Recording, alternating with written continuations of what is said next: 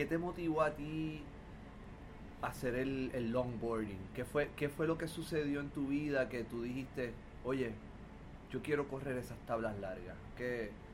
Bueno, en verdad toda mi vida estaba en el agua, y cuando aprendí a surfear fue en una longboard, porque me hacían tándem en una longboard a los 5 años, porque yo no sabía nadar. Entonces de ahí a los 9 años ya comencé a competir en lo que era tabla. Saludos a todos, Tupi Cabrera aquí para el Longboardarian Podcast. Esta versión es una versión especial, una versión en español. Espero que lo disfruten a todos mis hermanos y hermanas hispanoparlantes, latinoamericanos, europeos, de donde sean, a todos esos americanos, gente de todo el planeta que de pronto hablan el español. Espero que disfruten este episodio, y este episodio es de nada más y nada menos que de María Fernanda Reyes. Esta chica, en el momento de esta entrevista, que fue en septiembre del 2018, tenía 20 años. Es una chica que llevo el último año y medio siguiendo de cerca, y les puedo decir que la veo de cada 3 a 4 meses en promedio en estos últimos año y medio. Sea viéndola en vivo, o sea, yo estando ahí, o sea a través de videos, de lo que ella pone en su plataforma de social media. Y quiero decir que cada vez que la veo, esta chica está surfeando mejor y mejor y mejor. Y por eso he hecho una predicción de que María Fernanda, la conocen por ahí como la Mafe, tiene el potencial. No, es una predicción, no voy a hablar de potencial. Voy a decir, ella va a ganar un campeonato mundial. Esa es mi predicción, y lo veo por el potencial que tiene. Lo veo por la forma en que se ha estado desarrollando en los últimos 2 años, año y medio, digamos, su surfing, su longboard surfing. Yo espero que disfruten este episodio. Por favor, cualquier feedback es bienvenido. No olviden que estoy en Instagram, Facebook. ¿Dónde más estoy? Estoy en YouTube también. Y tengo un website.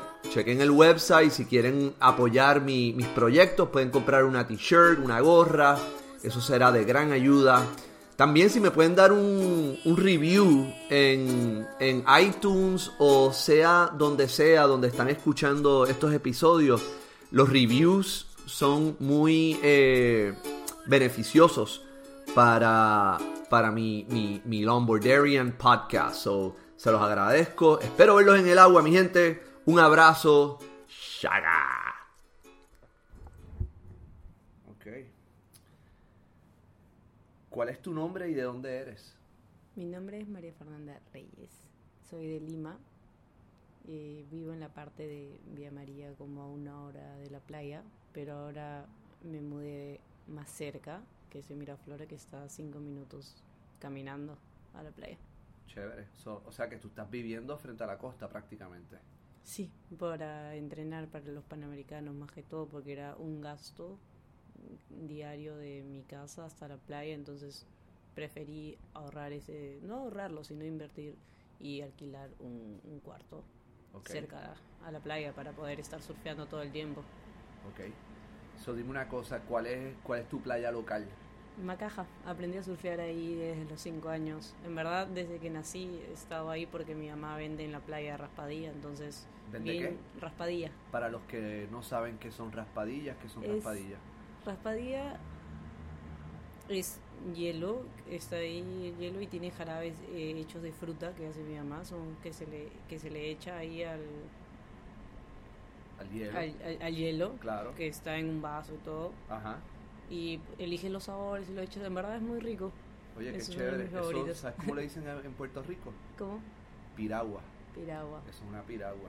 Bueno, María Fernanda, Cuéntame una cosa, ¿qué te motivó a ti a hacer el longboarding? ¿Qué fue lo que sucedió en tu vida que tú dijiste, oye, yo quiero correr esas tablas largas? Bueno, en verdad Cuéntame. toda mi vida estaba en el agua y cuando aprendí a surfear fue en una longboard porque me hacían tándem en una longboard a los 5 años porque yo no sabía nadar. Entonces de ahí a los 9 años ya comencé a competir en lo que era tabla.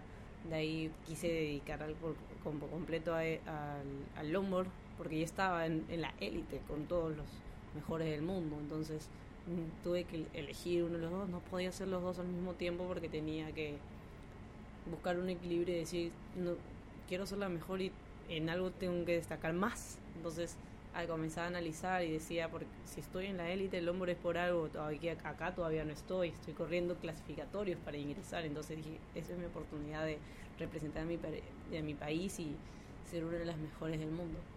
Ok, chévere. So, ¿tú crees que recuerdas tu primera memoria de ver un longboard o ver a alguien surfeando longboard? ¿Crees que tienes esa memoria que quieras compartir o qué me dices? Bueno, claro que sí. Cada vez que había el longboard yo siempre me quedaba mirando todo el día en las competencias. Estaba Piccolo, Corso, entre otros longboards más y veía cómo corrían y en verdad era... Para mí, en verdad, antes de que sea un 70% clásico y 30% progresivo, yo era full maniobras. Entonces cada vez que agarraba yo una longboard era meter maniobras, porque era lo que yo tenía de instinto por lo que yo corría shotboard. Entonces agarraba una longboard y era maniobras, pero siempre tenía una longboard ligera. Nunca, o sea, siempre para mi peso, más que todo. Ajá. Yo corría con otra marca y después me pasé con Piccolo. Ok, chévere. So, dime entonces, ¿tú dirías que Piccolo y quién más? Y cuando decimos Piccolo estamos hablando de Piccolo Clemente. ¿Quién más han sido personas influyentes en tu longboarding de Perú? Bueno, en un momento estaba Karen Mendieti, que ella también ha corrido shotboard toda su vida. ¿Cuál era el nombre de ella? Karen ¿Qué? Karen Amarra. ¿Amarra? Sí. Ok. ¿Y ella te influenció? Más que todo, ella tenía su escuela hace mucho tiempo en Macaja. Ajá. Y yo soy bien amiga, en verdad soy súper amiguera, entonces siempre estaba ahí con ella tenía una longboard y siempre le pedía prestado para que meterme cuando no habían olas y siempre me vacilaba y me divertía. Y ahí comenzó todo y siempre estaba ahí hasta que un momento pedí mi longboard y ya tenía mi propia longboard. Ok. Y comencé a competir en longboard y ahí es donde comencé a darle un cariño. En verdad cada vez estaba más metida y quería hacer los dos. En verdad yo quería hacer shotboard y longboard, pero quería dedicarme a uno profesionalmente por completo y me enfoqué totalmente en lo que es longboard. Y entonces, pues, las influencias principales tuyas en Perú del longboarding serían ¿quiénes? Yo creo que Piccolo, Karen. Sí, Piccolo y Karen. Porque veía bastante a Piccolo cómo corría y cómo él por lejos estaba de todos. Y es el mejor para mí. Y en verdad eso me motivaba porque yo también quiero ser como el campeón del mundial. Entonces yo quería seguir y destacarme ante todas. Siempre me ha gustado marcar la diferencia. Dime una cosa, Mafe. Cuéntame, te pregunté sobre las influencias del longboarding a nivel de Perú. ¿Tienes influencias del longboarding internacionales? Bueno, sí, me gusta un montón cómo corre Harley Ingleby, los hermanos del Perú. Son uno de los longboarders que en verdad siempre estoy mirando cada maniobra que están ahí. Jared Mail también, clásico. En verdad son uno de mis favoritos, con Kai Salas también. Siempre estoy observando cómo corren sus handpie, handten, los cutbacks, roller, el estilo. Es algo que llena mis ojos. Ok, chévere. Y ahí mencionaste, fíjate, me parece interesante que mencionaste muchos nombres de excelentes longboarders, pero todos son hombres. ¿Tienes algunas influencias internacionales, mujeres, que te gusta el estilo de ellas? Bueno, ¿O realmente no? en verdad me gustan ver más a los hombres, al estilo de cómo corren los hombres. Creo que las mujeres tenemos que aprender a correr un poquito más como ellos, porque a veces se centran mucho en los clásicos y no hacen, bueno, en lo que es longboard moderno, ¿no? No hacen muchas maniobras, que digamos, hacen buenas puntas y los catwalks, pero clásicos. Y a mí me gusta ver los catwalks que hace Harley Ingleby o los catwalks que hacen los del Peru con mucho power y están que me llama la atención. Será por lo que yo antes corría tala corta, entonces tener un poquito de fuerza y control y también el hand-fire, el nose es algo que me ayuda. Entonces no veo a muchas de las chicas hacer igual que los hombres, solamente el lindo estilo en el nose, que me encanta cómo hacen cada una. Ok. ¿A quién respetas mucho en el nose de las muchachas? Yo diría que a Kelia. ¿A quién? Kelia Moniz. Sí, tremenda La surfer. buena, muy buena. Sí, ok. Ninguna otra dama que se te ocurra que te gusta cómo hace, cómo corra el nose. Y Lindsay. Lindsay Steinreich. Sí. Ok, chévere. Me gusta mucho el clásico de Lindsay. Ok. Es súper segura y me encanta. Ok.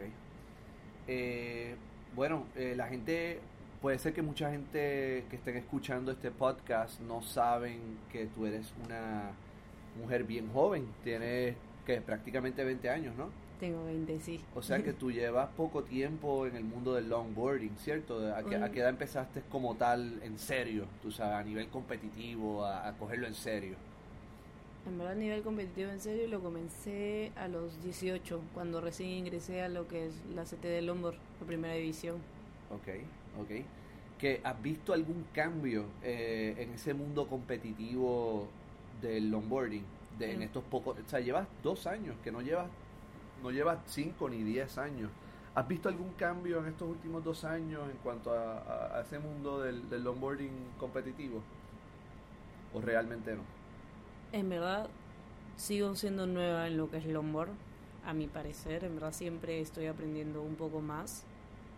Siempre estoy preguntándole a Piccolo un montón de cosas, porque él tiene mucha experiencia en lo que es bicampeón mundial, y siempre tengo cosas nuevas que aprender en las competencias y todo, porque para mí sigue siendo algo nuevo, que recién llevo unos 3 años y cada vez voy progresando, y también veo que el longboard va creciendo cada vez más, el nivel del longboard en competencias a nivel mundial.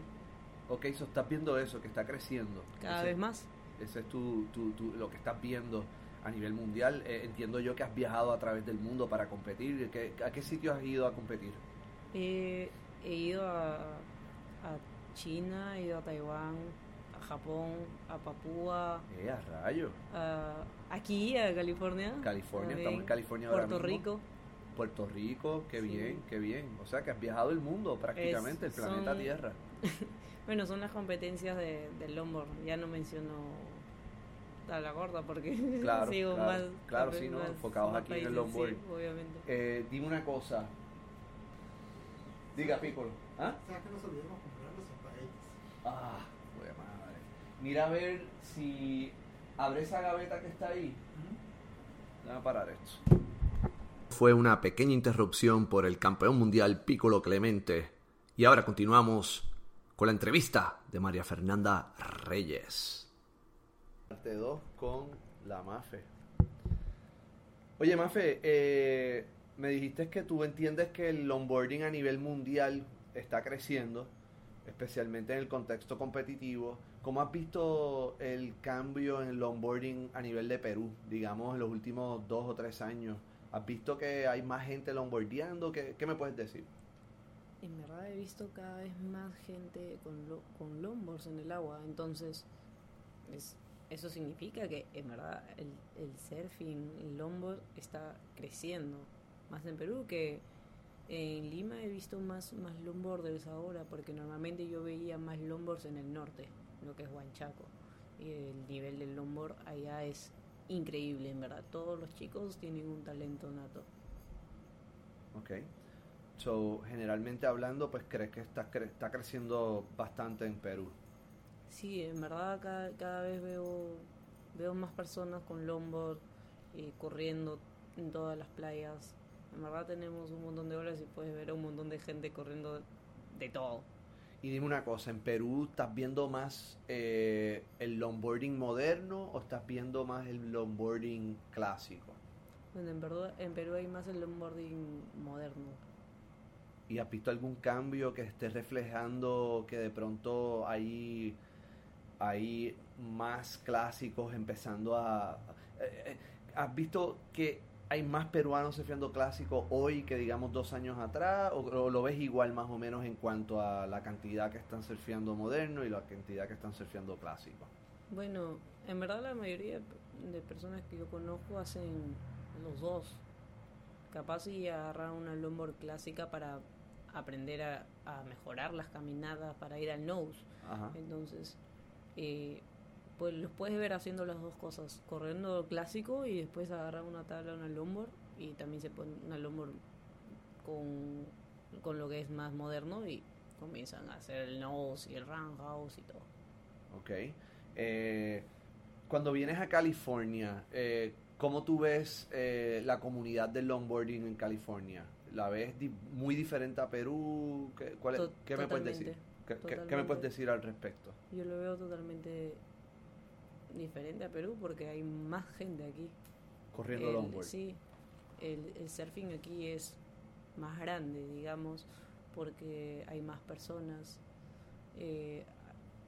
Los longboards que veo hay más clásicos que digamos, porque yo veo un montón de longboards clásicos más que modernos.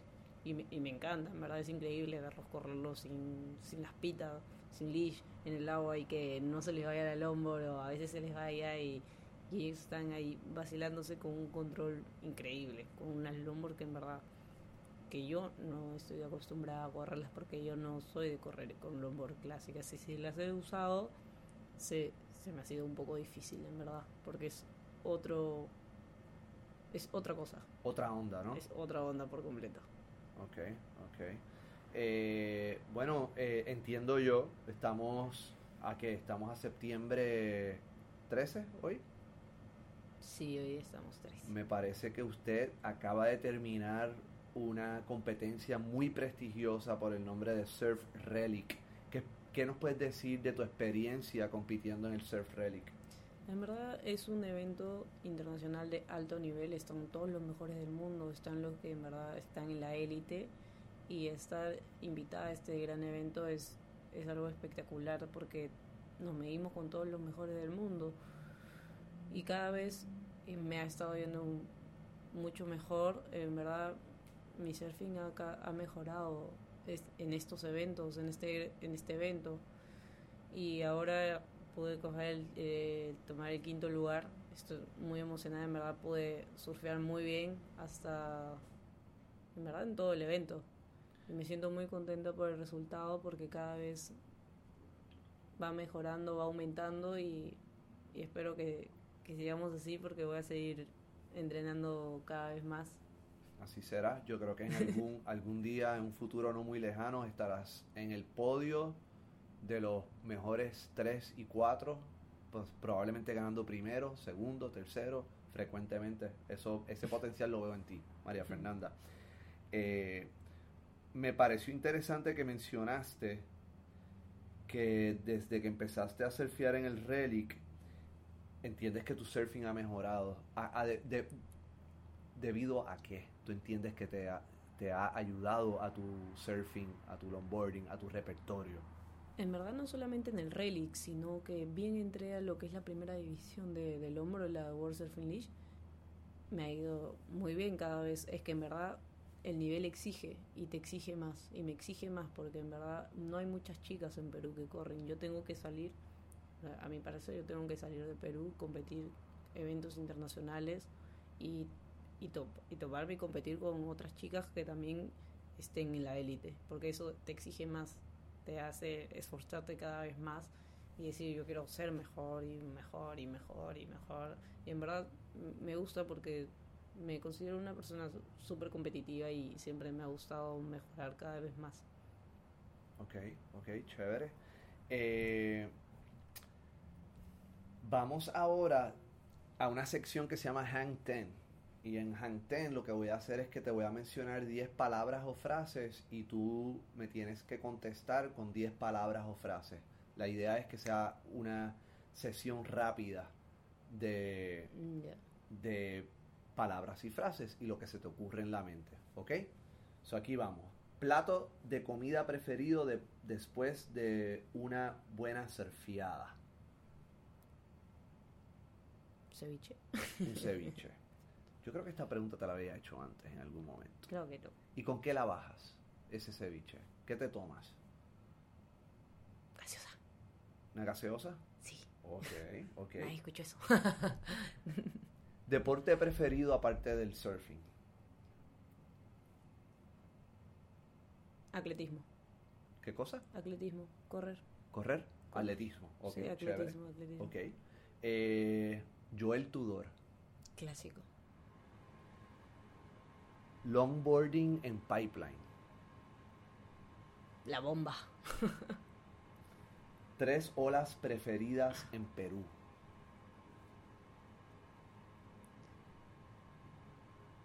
Macaja.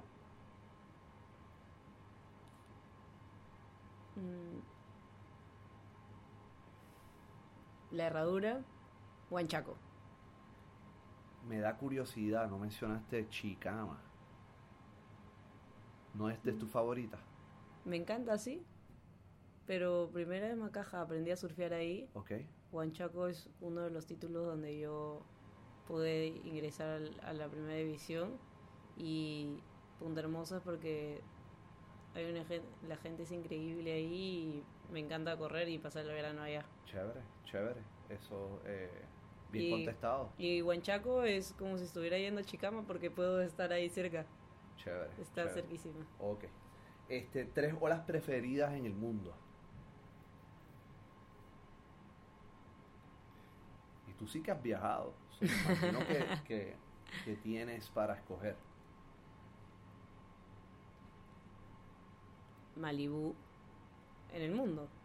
Malibú, Chicama, Papua Nueva Guinea. Ok. Son olas en verdad que increíbles, perfectas diría yo. 3 olas perfectas en el mundo que he podido correrlas. Chévere. Si pudieses tener un solo longboard, ¿cuál sería ese longboard? ¿Qué medidas tendría? ¿Cuál sería?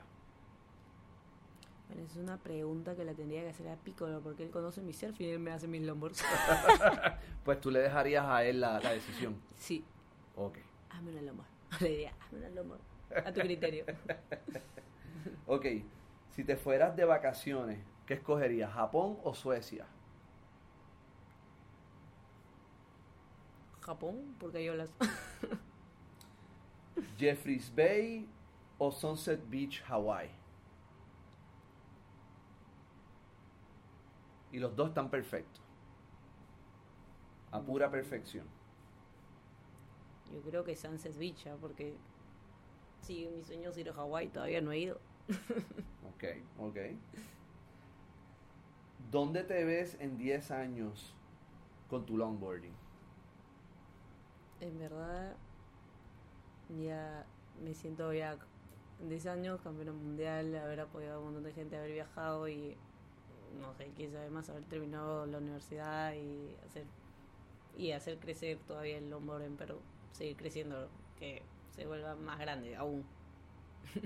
Ok, chévere, me gusta esos metas, esa visión que tienes. Algo que quieras decir para gente que te siguen, otros longboarders, algo que quieras darle las gracias a alguien, a auspiciadores. Este es el cierre, so tú ahora tienes tu oportunidad de cerrar dándole gracias y dándole algún comentario a lo que se te venga a la mente. Bueno, decirle a las personas que en verdad siempre marquen la diferencia. A mí me ha gustado siempre marcar la diferencia entre todos, nunca hacer lo que todo el mundo hace, siempre capaz de hacerlo, pero con alguna diferencia que ellos no estén haciendo y poder destacar. También, obviamente, agradecer a mis auspiciadores, que gracias a ellos he podido viajar, a las personas que me han apoyado desde que aprendí a correr. Y si quieres mencionar a esos auspiciadores, puedes mencionarlo. Claro, bueno, a Adidas, así a iShop, Piccolo, de la Natura, y bueno, al gobierno también, al Instituto Peruano de Deporte, porque también ellos nos están apoyando para viajar y competir, y ahora que el surfing es olímpico va a crecer más aún. Las personas van a querer hacer surf, van a querer hacer todo tipo de las modalidades y va a aumentar. Ok, pues chévere. María Fernanda, te agradezco este tiempo que me has regalado para el podcast de Longboarderian. Te deseo mucho éxito, veo mucho potencial en tu futuro longboardístico y aparte de longboardístico en tu futuro. So, nada, muchas gracias. Muchas gracias a ti, Tupi. Ok, hablamos. Chao. Ahí la escucharon a María Fernanda Reyes, oriunda de Perú. Y como dije al principio de este episodio, veo un campeonato mundial en esta chica. Veremos qué va a pasar. Oiga, vienen por ahí más episodios. Los próximos episodios serán uno en inglés de Lance Wolfsleigel. Espérate, ¿cómo es que se dice? Es que este apellido siempre me confunde. Es Wolfsleigel. Este caballero es uno de los, como dicen los americanos, original gangsters del longboarding. Recuerdo que lo veía mucho en las revistas.